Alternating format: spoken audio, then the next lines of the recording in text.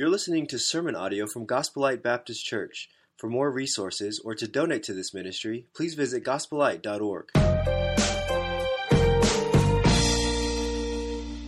My name, by the way, is Kevin Connor, and I am not the pastor here. I'm just a substitute this morning, but I have been in the ministry I was just sitting about there thinking about 37 years ago I was ordained in the ministry, and so I've been preaching for about 37 years. Right now, I'm working over at the college over here at Champion, but I was a missionary in China for almost 15 years, as well as working at a church in Texas for about 17 years I don't even remember. I'm getting them all mixed up now.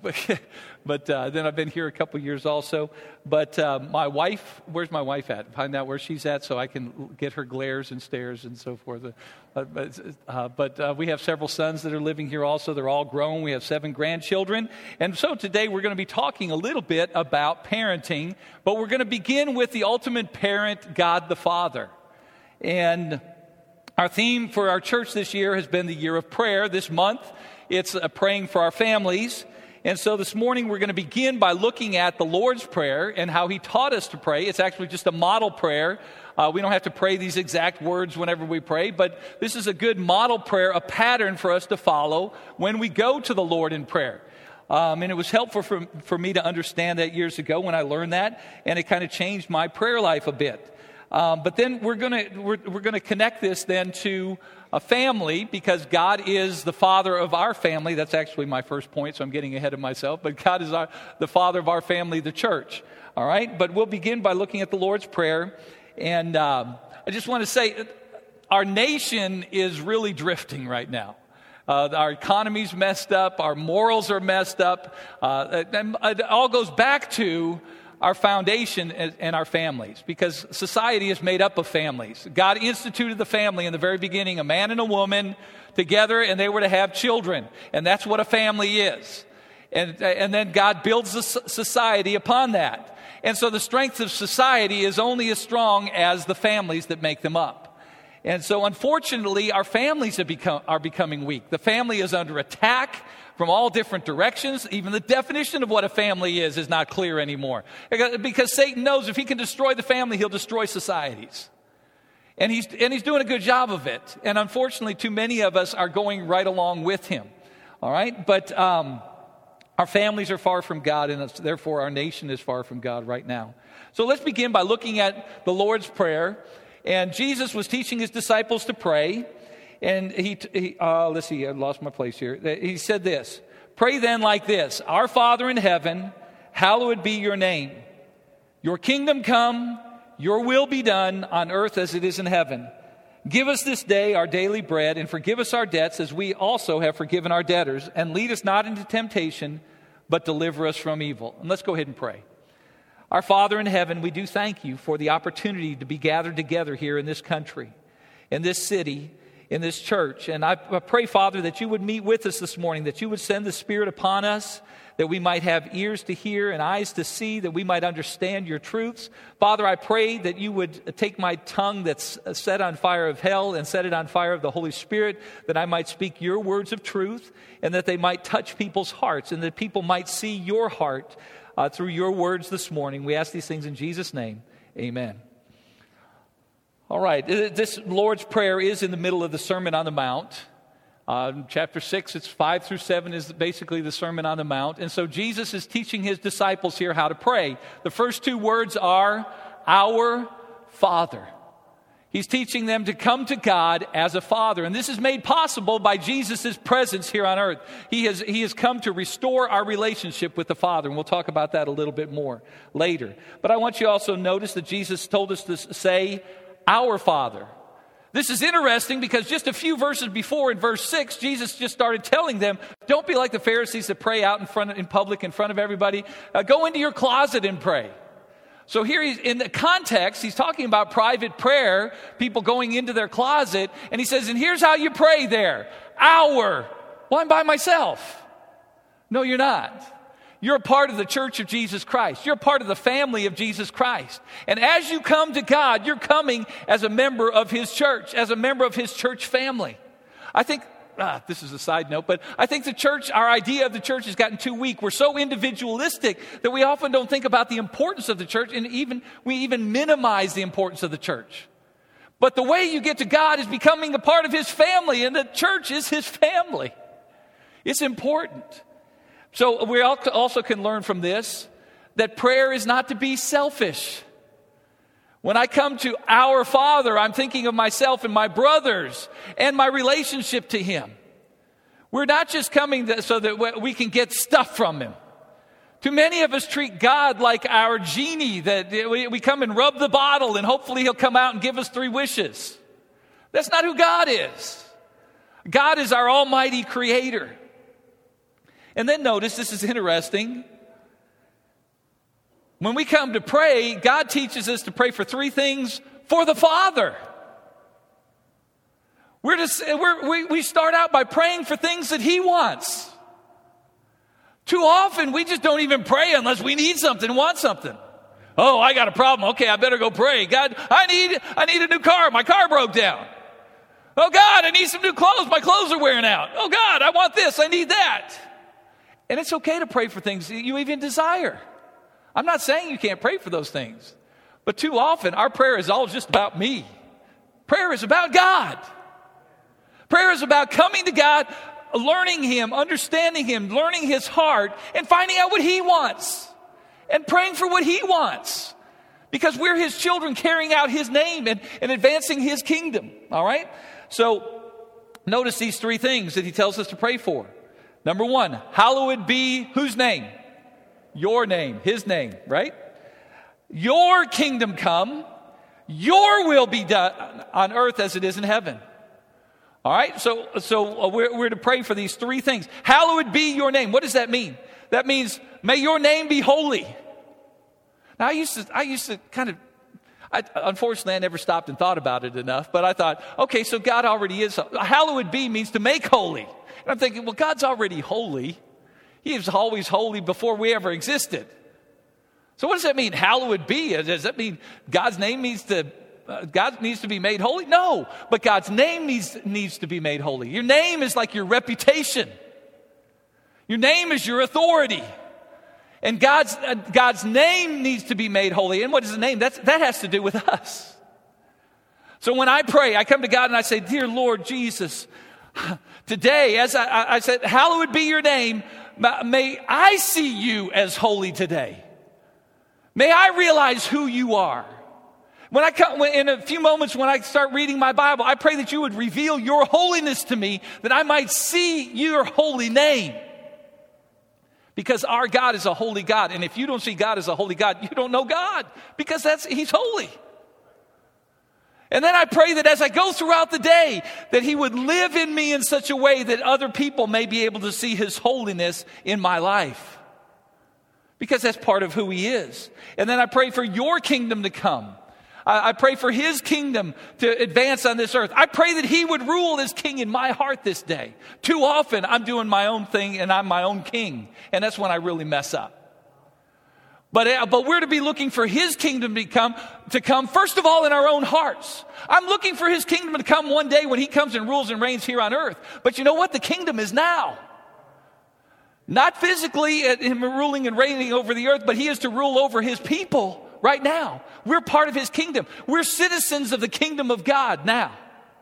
Not just when He returns. All right, and so we're to be looking for His kingdom to come in our hearts, and that the church and His kingdom may advance throughout the world. And then we're to pray for His will to be done on earth as it is in heaven. And that's kind of a repeat, but we're looking not for our will, but for His will to be done. Too often we think of praying as informing God of what I need. You know what? Jesus said, He already knows what you need. So I used to think, why do I pray then?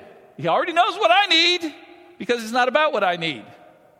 Praying is about finding out what He needs and getting in tune with Him and partnering with Him. That's what prayer is. You're partnering with God. And saying, I want to do your work. I want to work with you. Instead of just saying, hey, God, here's what I'm doing. Help me out. It's conforming to His will. That's what prayer is about. It's about you conforming to His will, not conforming God to your will. All right? So your will be done on earth as it is in heaven. And then we're to pray for three things for ourselves. So now we get to our Cadillac, right? No, he says, so give us this day our daily bread. Why are we praying for this? First of all, to show dependence on him. We're showing that when we get our daily bread, we realize it's coming from you. And in this country, there's very few people that have to pray for their daily bread. So we might say, well, why would I pray for my daily bread? Well, we can still apply it. The things that we need, even the daily bread you eat, literally, you need to recognize that comes from God. And not everybody has this on this earth.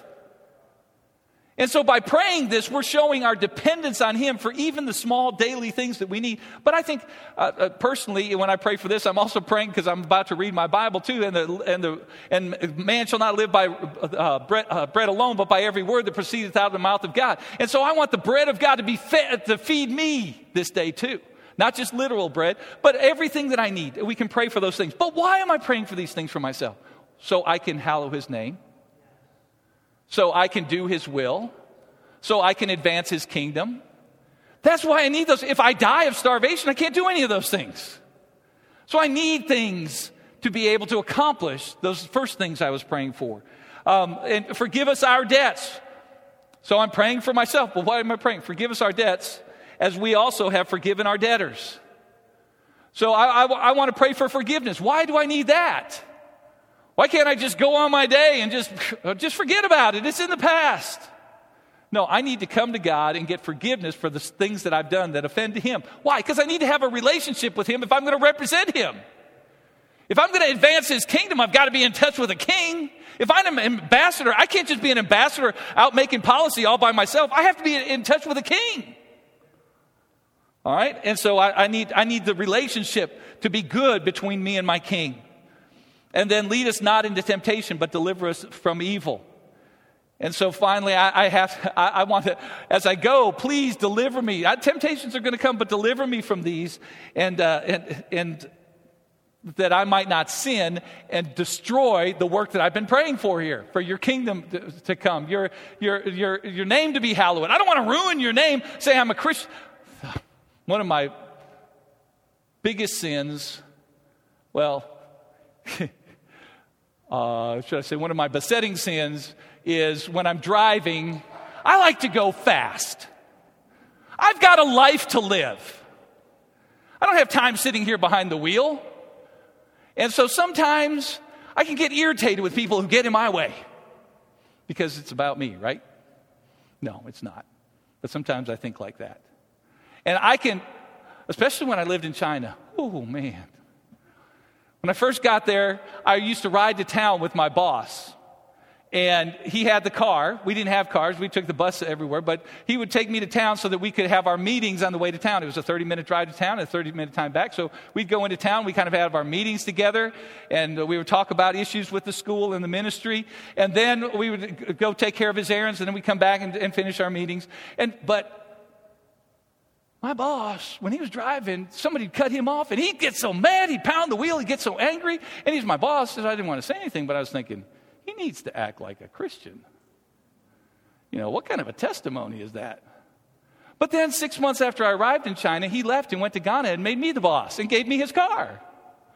You know what I found out? The devil lives in the steering wheel.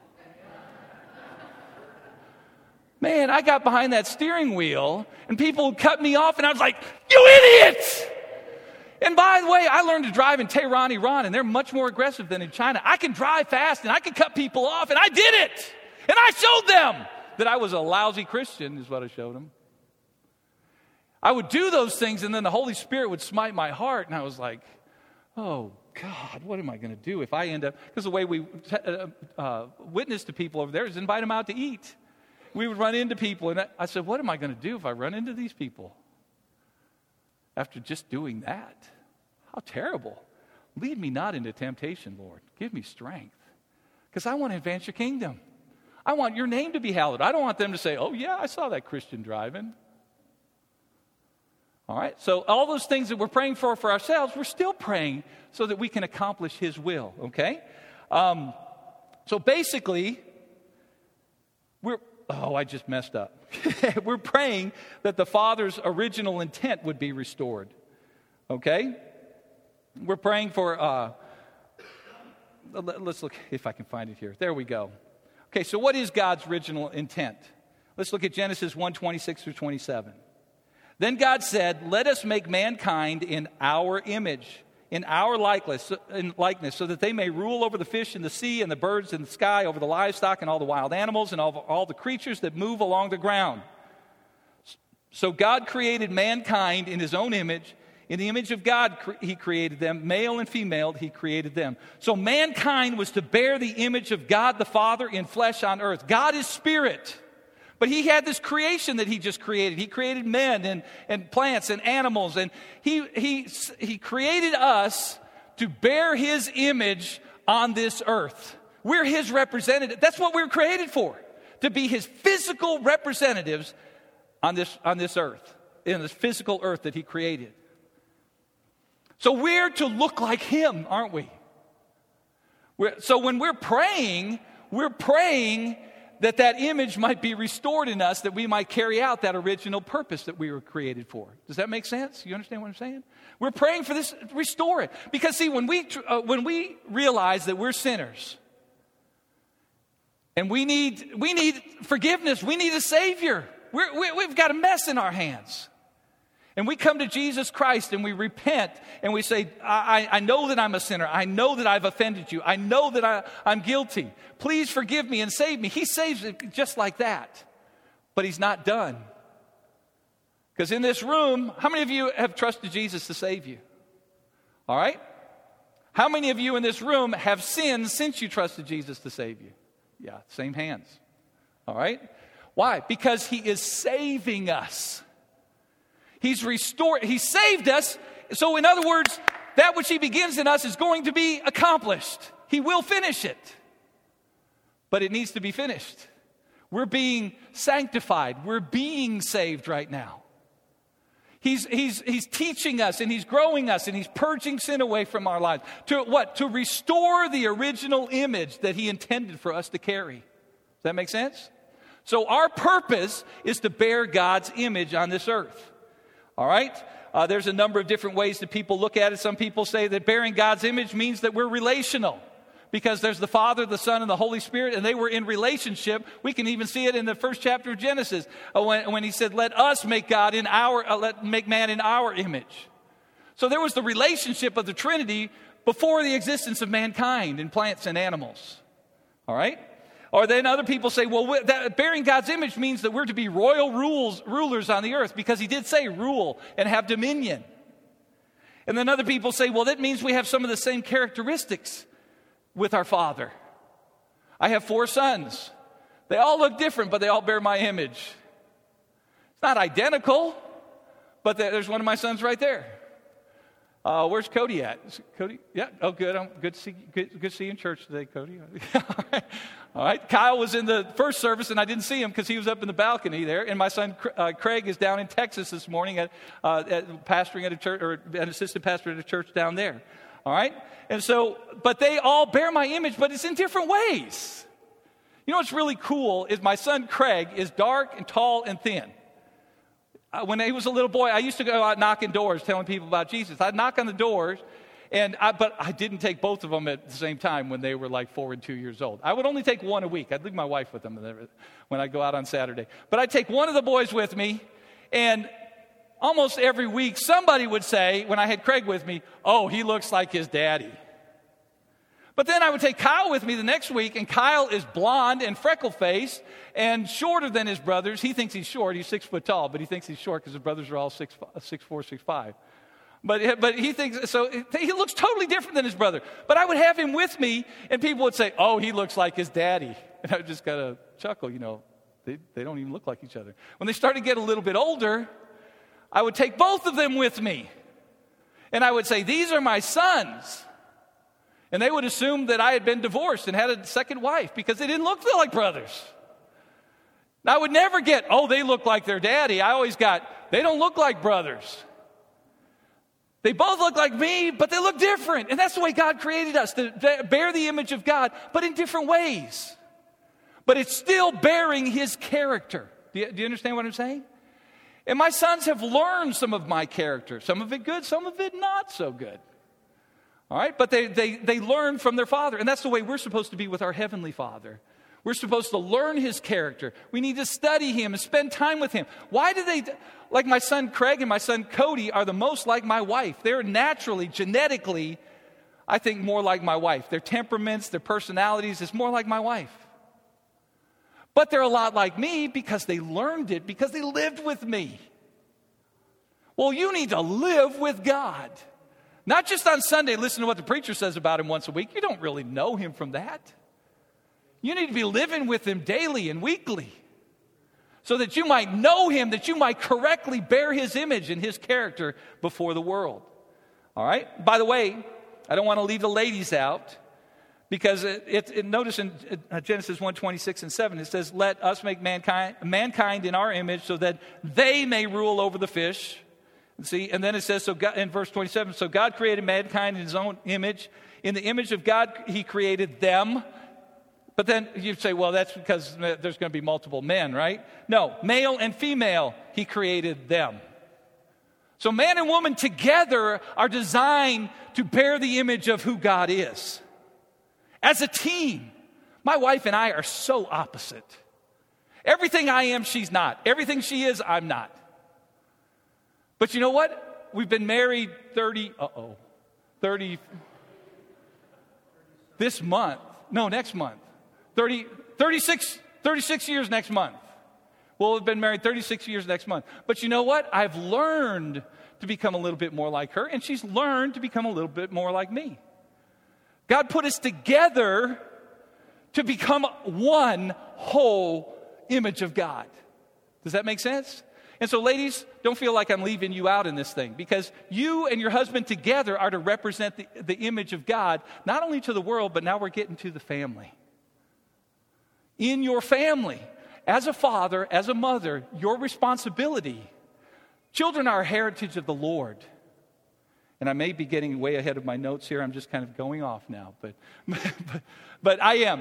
So I'm going to stop right there. And we're going to get to, okay, God created us in his image.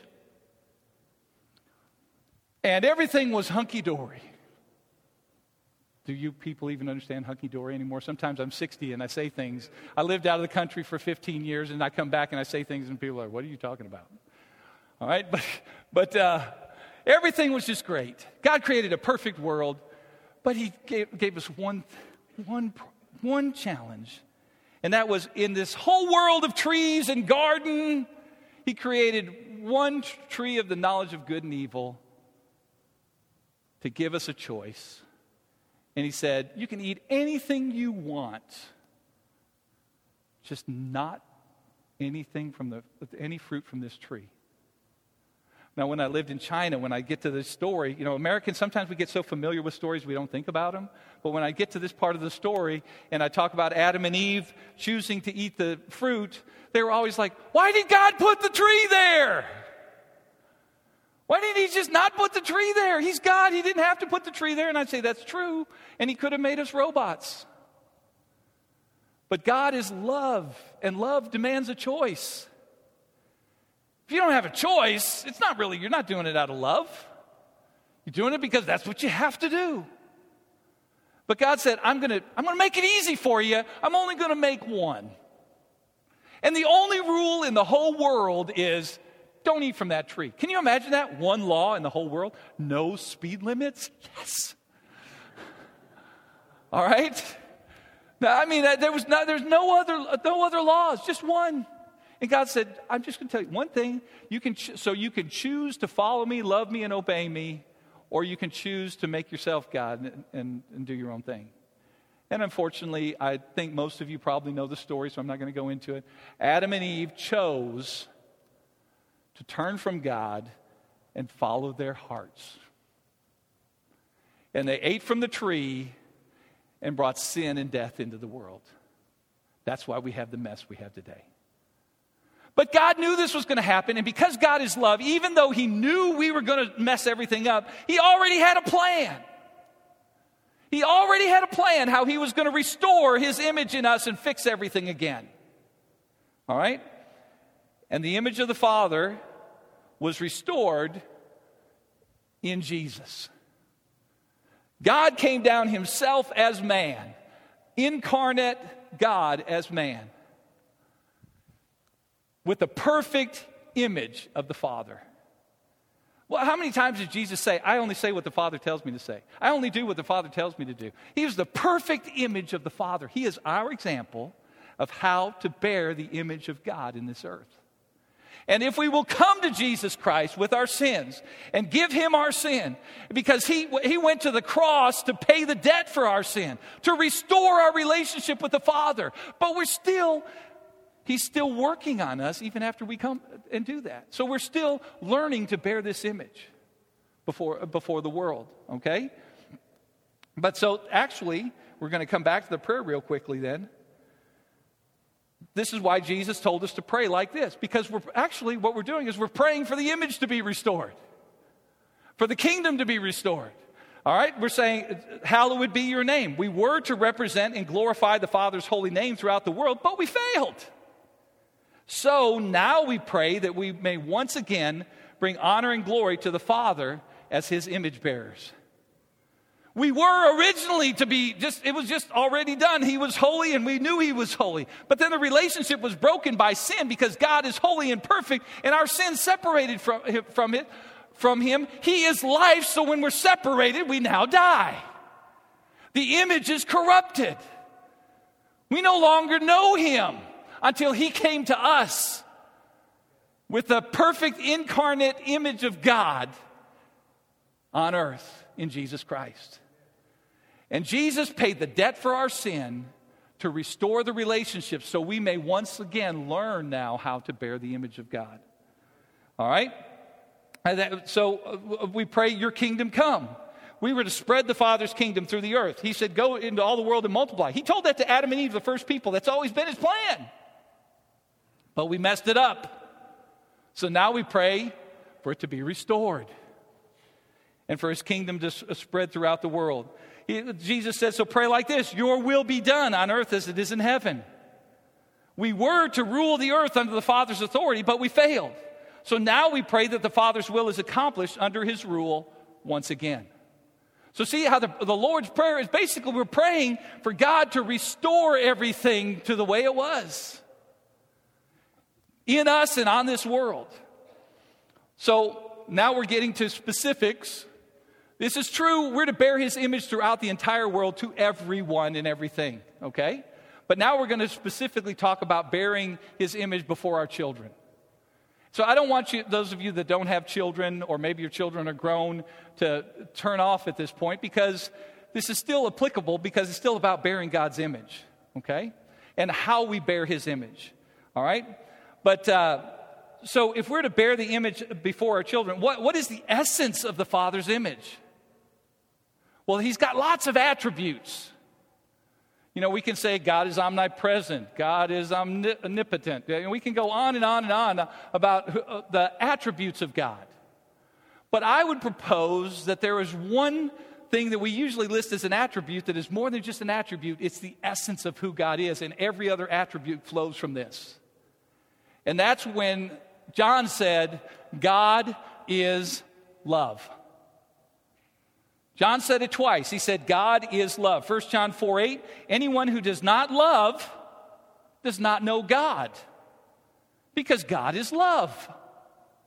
He so equated God to love that you just don't know him if you don't know love. All right, he said in verse 16, so we have come to know and to believe the love that God has for us. God is love, and whoever abides in love abides in God, and God abides in him.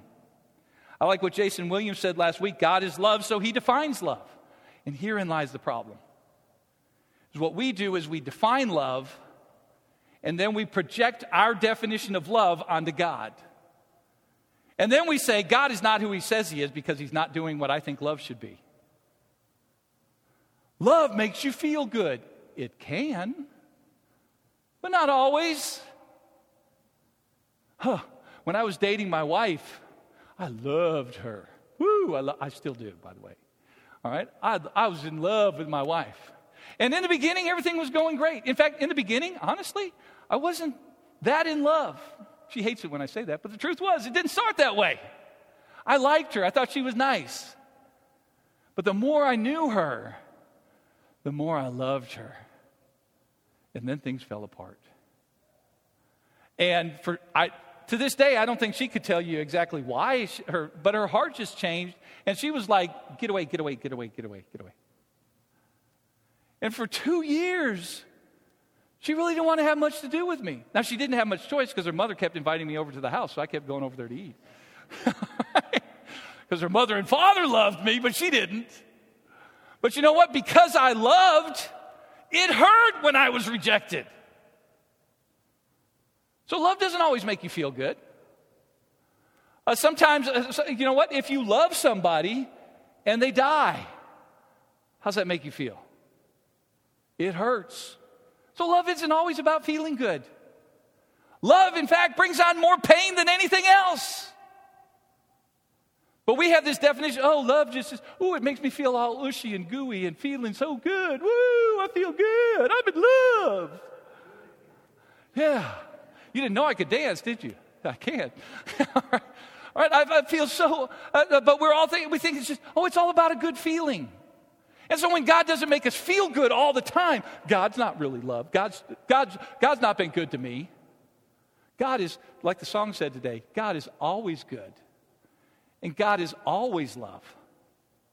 But what we do is we get it backwards. We make our own definition and then say God is love. Now I know who he is. I don't need to read my Bible, don't need to pray, don't need to do anything. I know who God is because God is love, and I know what love is because I defined it.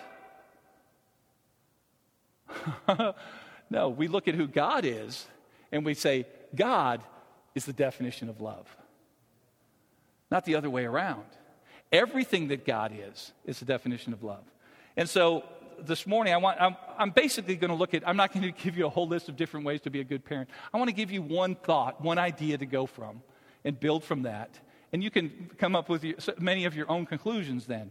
All right? But I believe God is the essence of God is love. But the Bible says in 1 Peter 1:15-16, but as he who called you is holy, ye also be holy in all your conduct, since it is written, ye shall be holy, for I am holy. Now, I'm taking some seminary classes, I've taken some theology classes where if you read different authors, some authors, as they develop the theology of who God is, they start with love. And other ones argue, and they're both kind of dogmatic sometimes, about, no, God is holy, and because he's holy, he's love. And the other ones say, no, God is love, and because he's love, he's holy. Well, he is love and he is holy, so it's kind of a ridiculous argument, all right? But at the same time, I think to understand God, I think if we look at the way God presented himself to us, there is a difference between him being holy and him being love. Because love is a noun. The Bible didn't say God is loving. That's a description, that's an adjective. But it says God is love. If it said God is holiness, that's also a noun, but that's not what it says. It said God is holy. That's an adjective, that's a description. Okay? So if I say, my son Chris is here, I see him and Cody, I'll use Chris. Chris, stand up, please, because I know Chris is the most quiet, so I'm going to embarrass him. Okay? I say, Chris, that's a noun, the subject, is my son. Chris and my son are the same thing. Do you understand? Especially if I say Chris and I qualify it more. Chris is my third son. Now there's nobody else in the world that is my third son. And so Chris is my third son. That's equating them. They're saying they're the same thing, the same essence. But if I say Chris is tall, well, that's not who Chris is. That's something about Chris. Does that make sense? That's a predicate adjective. That's a description of Chris. If I say Chris is smart, that's a description. That's not who he is. That's a description of who he is as my son. And he's tall and smart because he's my son. No, I'm just kidding. You can sit down, Chris. Thank you. You see the difference there? But the only attribute of God that is given as a predicate nominative or a noun or a person, place, or thing is love.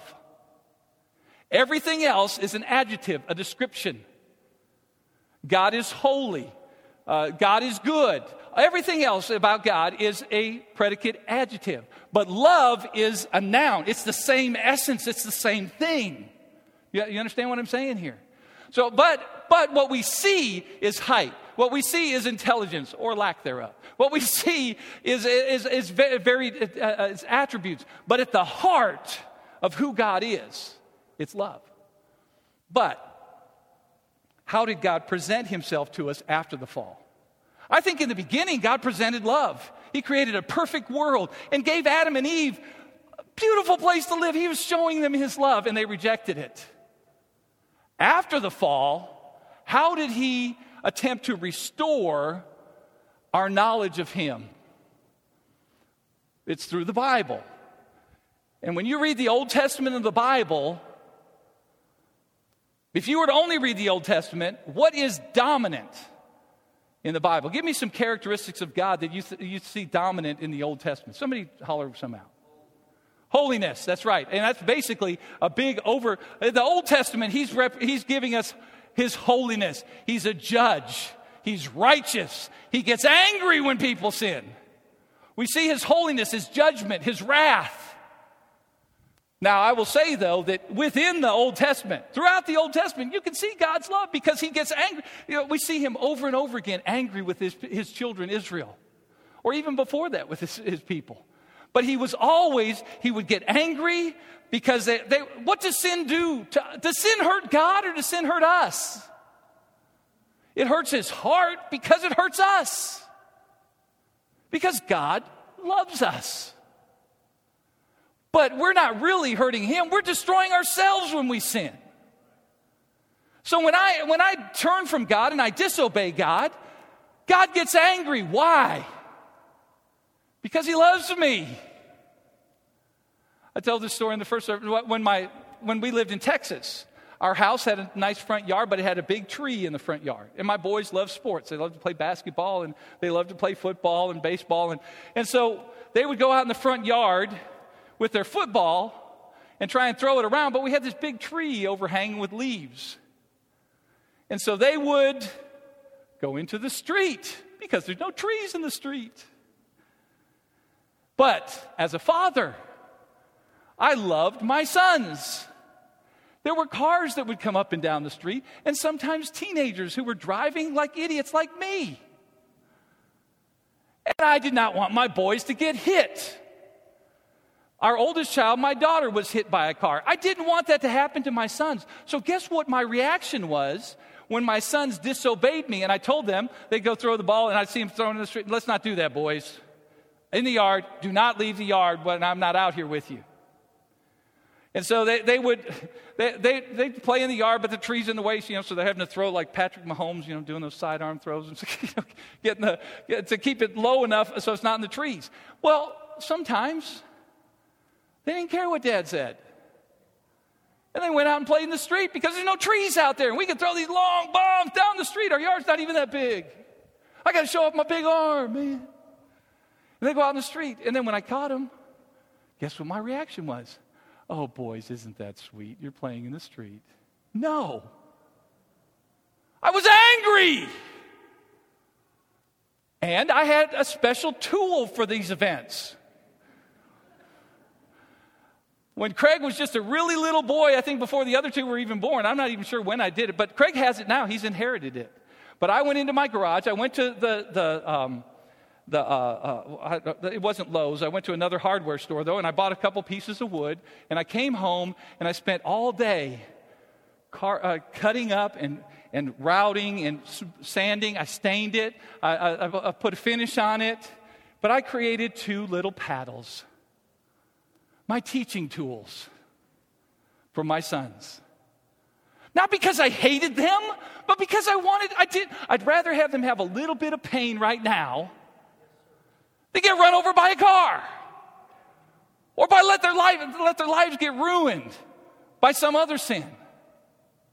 See, the little sins are always what we start with.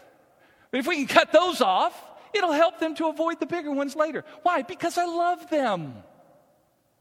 In fact, I even took and I got on my computer and I typed up Proverbs, what was it, Chris? Do you remember it, Cody? 19? I think it might, yeah, they can quote the verse. All they got to do is look back here. All right. But it said, chasten thy son while there is hope, and let not thy soul spare for his crying. As a reminder to us. Because you know what? I love my sons. I did not like spanking my sons. But you know what? They may look like me, but my responsibility is to bear the image of God to them. And God said, this is not my idea. Chasten thy son while there is hope, and let not thy son spare for his crying. I didn't like to do that. And you know what? God doesn't like it either. If you read the Old Testament, I mean, when he's bringing down judgment, he almost never ends with the judgment. He's always like, but I'm going to restore you, and I'm going to bring you back. Don't worry, I love you. I'm bringing you back, and it's going to be better than ever. The love of God is all over the Old Testament, but what we see is the judgment and the harshness. But you know what? They go together. Because that's how God was expressing his love. I love you so much, I'm not going to let you destroy yourself and go to hell. And those of you who are determined to go, I'm going to cut you out so that you don't bring others with you. You know, I think it was, I don't even remember. There's some old preacher who used to say, you can't love flowers without hating weeds. You know what? If you love something, there's going to be some things you get angry about and some things you hate. And sometimes because we've made our own definition, a cultural definition of love as being something that makes people feel good, we don't want them to feel bad. You know, I know that they shouldn't do that, but, you know, they're kids. Yeah, they're sinners. And that's why they need your love, enough love to discipline them. To show them that God is holy and there is a right and there is a wrong. It's not all relative like the world is teaching them today. In our postmodern society, everybody has their own truth. Everybody has their own idea of what's right and wrong. And it's okay. You can believe it's okay, and I don't believe it's okay. I believe something else is okay. But we all have our own truth. No, God is truth. And it's only one. It's Him. And His way, He is the way, the truth, and the life. By the way, that was the other exception. I didn't give you the exceptions because I ran out of time in the first sermon, and I didn't want to spend too much time on it this time.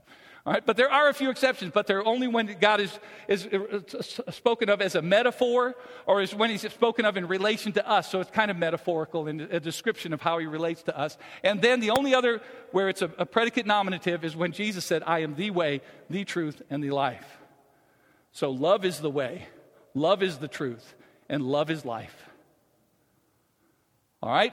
And so, but anyway, so when God reveals Himself to us, this is not His emphasis. But what did He start with? He said in Proverbs, He said, the fear of the Lord is the beginning of knowledge. He said, the fear of the Lord is the beginning of wisdom. Relationship with God and getting His wisdom and knowing Him begins with fear. And people like to make that today. Well, that's just revering Him. It includes revering Him, but it's being afraid of Him. We think of fear as a bad thing because, once again, we have our own definitions and we're not looking at God for definitions. My goal with my boys, my first goal with my sons, was that they were afraid of me. And that sounds terrible, but that wasn't my end goal. My end goal was that they would know that I love them. It wasn't that I only wanted them to fear me. That wasn't the goal. But to get to love, you got to start with fear. You know what? You won't understand the love of God until you first learn to fear Him, because you realize He is holy and righteous and you're a sinner. And if you don't understand you're a sinner, you're not going to understand how holy He is.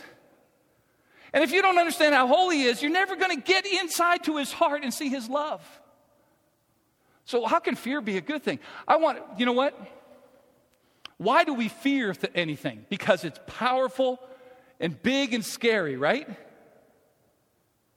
All right? It's like, I can't control that. It's too powerful. It's too great. That's why we're afraid of things. That's the way we ought to look at God. He's too He's so powerful, so mighty. You say, wow, that's not a really good image of God. No, that's not the whole image of God. But that's where we start. But you know what the good thing about fear is? Is if we think it's powerful and mighty, we can also trust it. Now, not everything you fear you can trust. But because God is love, you can trust His holiness. And so when I spanked my boys, I didn't spank them because I hated them. I spanked them because I loved them. And most of the time, I believe, if you check with my sons, I believe that they'll tell you this. Most of the time when I spanked them, I ended by telling them, I love you. And many times I told them, I don't want to do this, but God told me I have to do this. And He loves you more than I do, but I love you, so I have to do this. Because I don't want you to destroy yourself, son. Just like God did in the Old Testament, He would say, I'm going to come down on you, and you're going to be taken into captivity, and the people are going to die, and there's going to be the temple's torn down, all kinds of destruction because of your sin. But then I'm going to restore you. So when repentance comes, there can be restoration. And I'm not saying go home and beat your children in anger. That's not what I'm talking about. That's wicked and that's sin on your part. But when you're punishing them because of your love for them and you don't want them to self-destruct, that will bear good fruit. When you just ignore it and say, well, I love them, and I want, really what you don't love them, you love them to love you. And you want them to think you're their buddy. You know what? That'll happen if you'll follow God's plan. I think I can call all 4 of my sons my friends. And you know what? They don't fear me like they used to. But I'm happy about that. But you know why they don't fear me? Because they learned they can also trust me. Why? Because I'm big and powerful, but not like God. But those powerful things are the things that we can trust, especially when we know that those things. Just today, I preached in the first message, the first sermon, I preached on this, on punishment. Now, my sons very often just disappear after church. Only my second son was here in the first service. You know what he did? I sat down here, and he came down and started talking to me. You know why? Because my discipline of him was a way of showing him my love. And I found that when I disciplined my sons, now they didn't always come to me right away. But in the end, they're like, that's who loves me and I can trust. This afternoon, I'm going to go home, and 3 of my 4 boys will be there. The other one is lousy, and he left us and deserted us and went to Texas. No, I'm just kidding.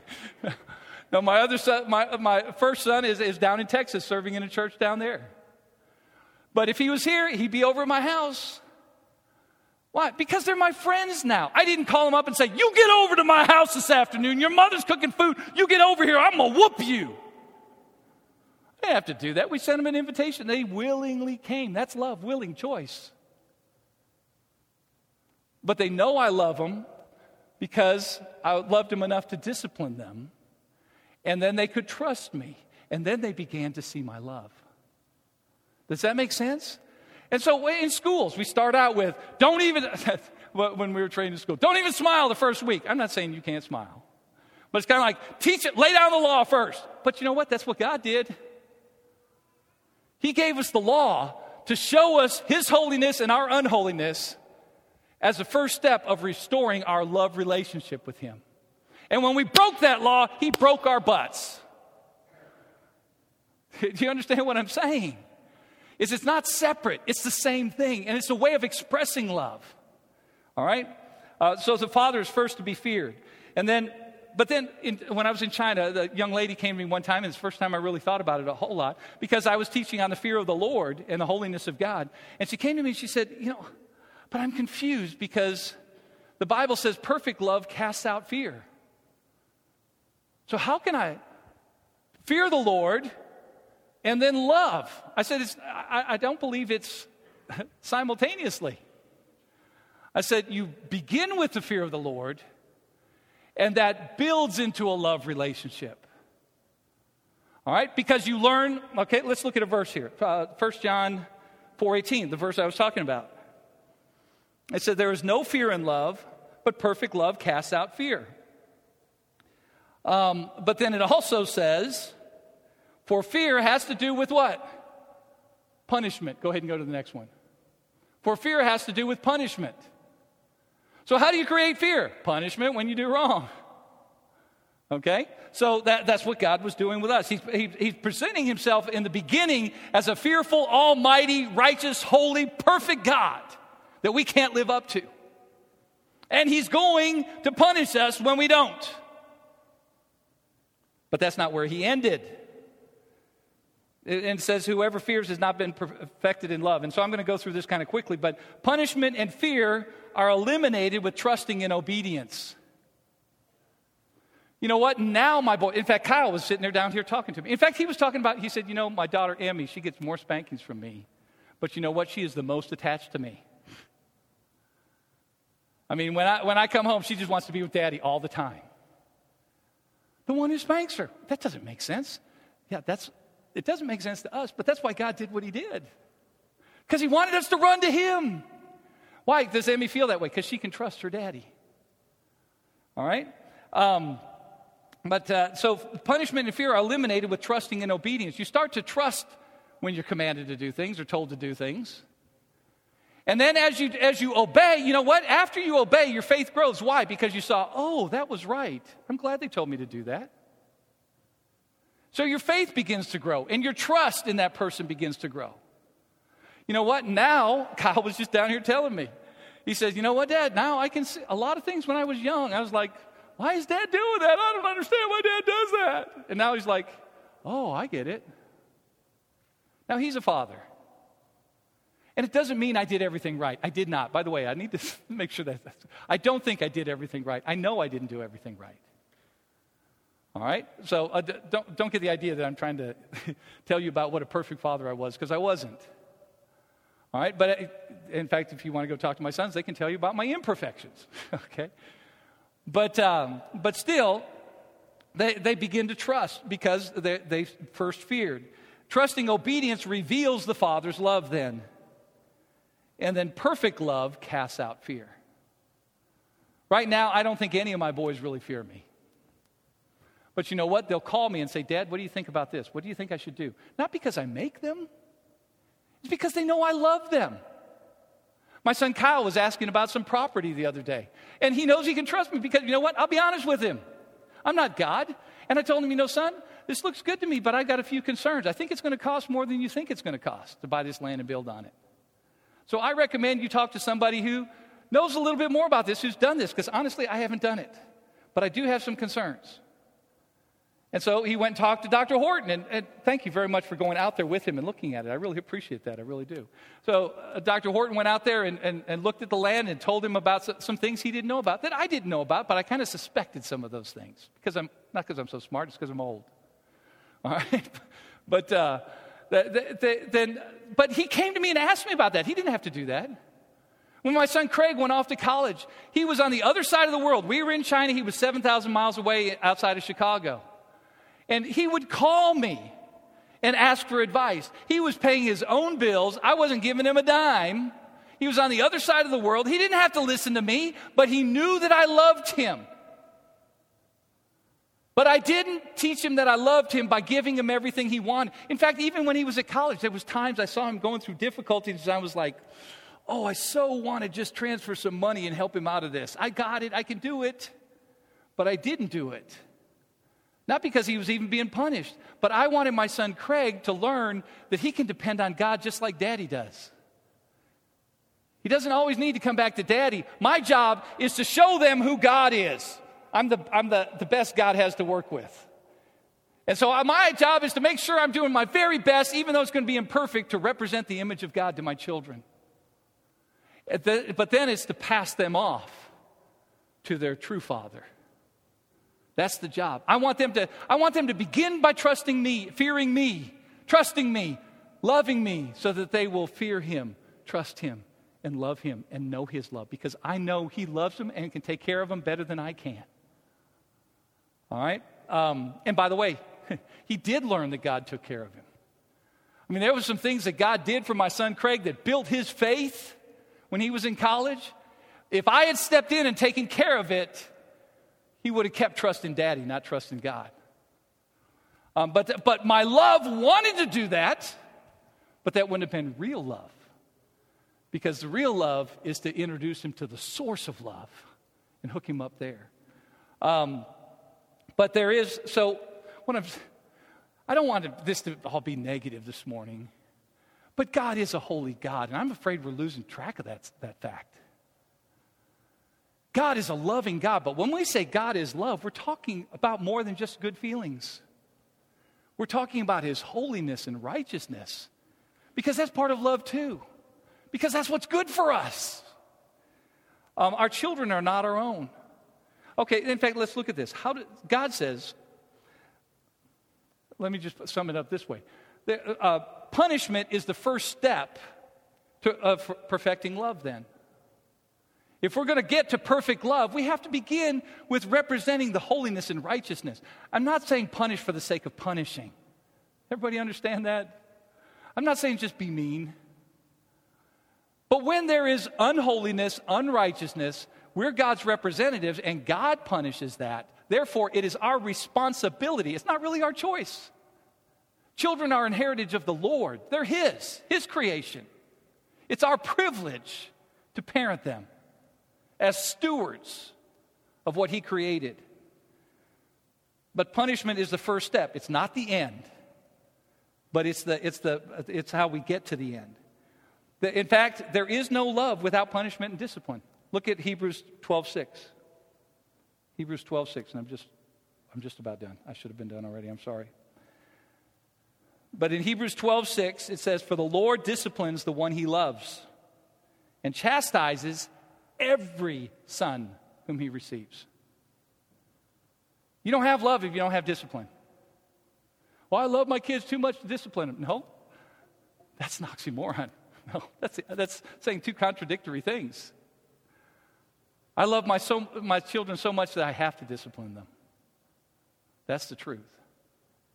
All right? To bear the Father's image before our children, we must discipline in love. I hope nobody takes this away from this tonight, this morning, that I'm advocating beating your children. What I'm advocating is loving your children the way God loves, which includes representing holiness and discipline to them.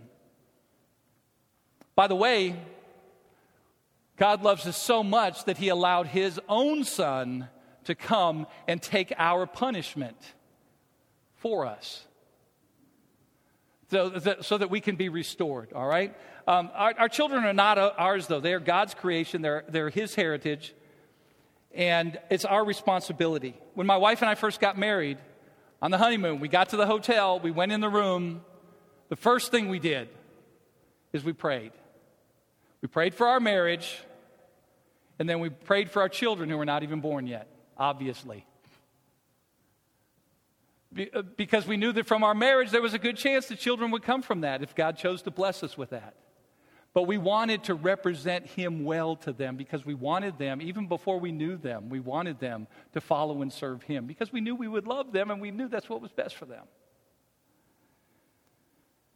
So, in fact, preacher was texting me this morning, encouraging me, and then he went and read the notes in the Bible app from the sermon this morning, and then he wrote back to me. He said this, and I'm going to close with this. For all the hard work and consistent training invested by parents, happiness comes as God's reward. Believe me, if you determine to have Christ as the central figure of your home and His Word as the authority in rearing your children, you have your work cut out for you. It's not easy. It's tiring. But don't be a lazy parent. Don't just say, well, I love them, so I'm not going to do anything. I'll just let them do what they want to do. No, that's not love.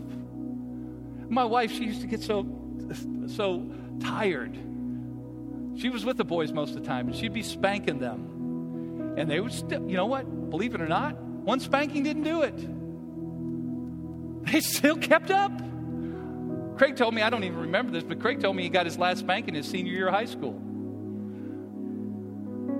But you know what? It takes a lot of work, and it takes consistency over years and years and years. God spent several thousand years bringing us back to Him. It's not just a boom. One spanking, boom, he's done. Okay, I already spanked him, so he should be good now. Oh, it's not working. I'm not going to do it anymore. You got to be consistent. Believe me, if you determine to have Christ as a central figure of your home and His Word is the authority in rearing your children, and by the way, that's the key. His Word is the authority. You have your work cut out for you. You will find that you'll be outnumbered, scoffed, considered strange by your neighbors and a few teachers, criticized, misunderstood, and tempted to compromise, even by those within the church sometimes. That's not in here, but that's true.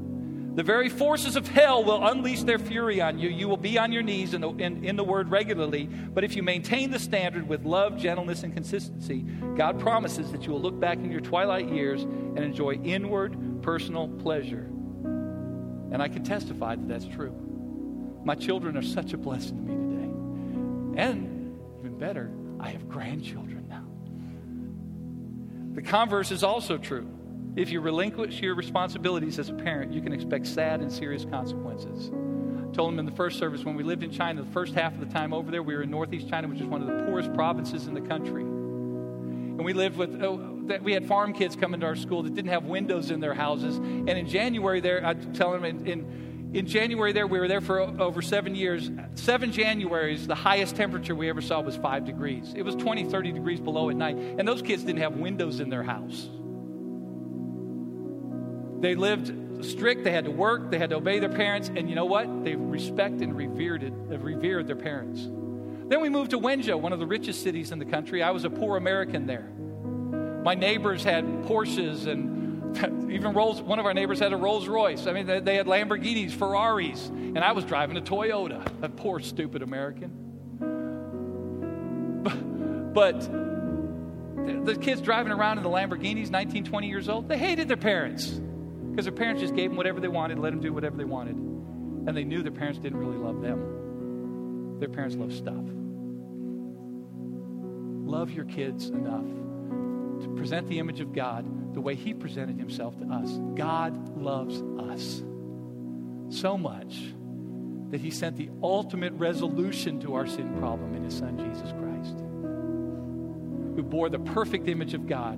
And as His followers, we're to be praying to restore that image in us to bear to our children and to all the world. If you're not His child now, I'd like to invite you to come this morning and we can talk to you about how to restore your relationship with God that was always intended. If you're born again, but maybe you haven't committed, you might have even gone through the ceremony, but in your heart you haven't really given your children to God and determined that you're going to rear them according to His Word and His instructions. I want to invite you to come down this morning and dedicate your life and your children to God. Let's pray. Our Heavenly Father, we do love You, and thank You so much for Your love for us, loving us enough to take time, I mean literally thousands of years, to work and work and work at restoring our relationship with You. Thank You for sending Your Son, Jesus Christ, to pay the debt for our sin. Thank You for showing Your sacrificial love to us. And I pray that You would teach us to show that love to others. We ask these things in Jesus' name. If you have anything to deal with God, you come.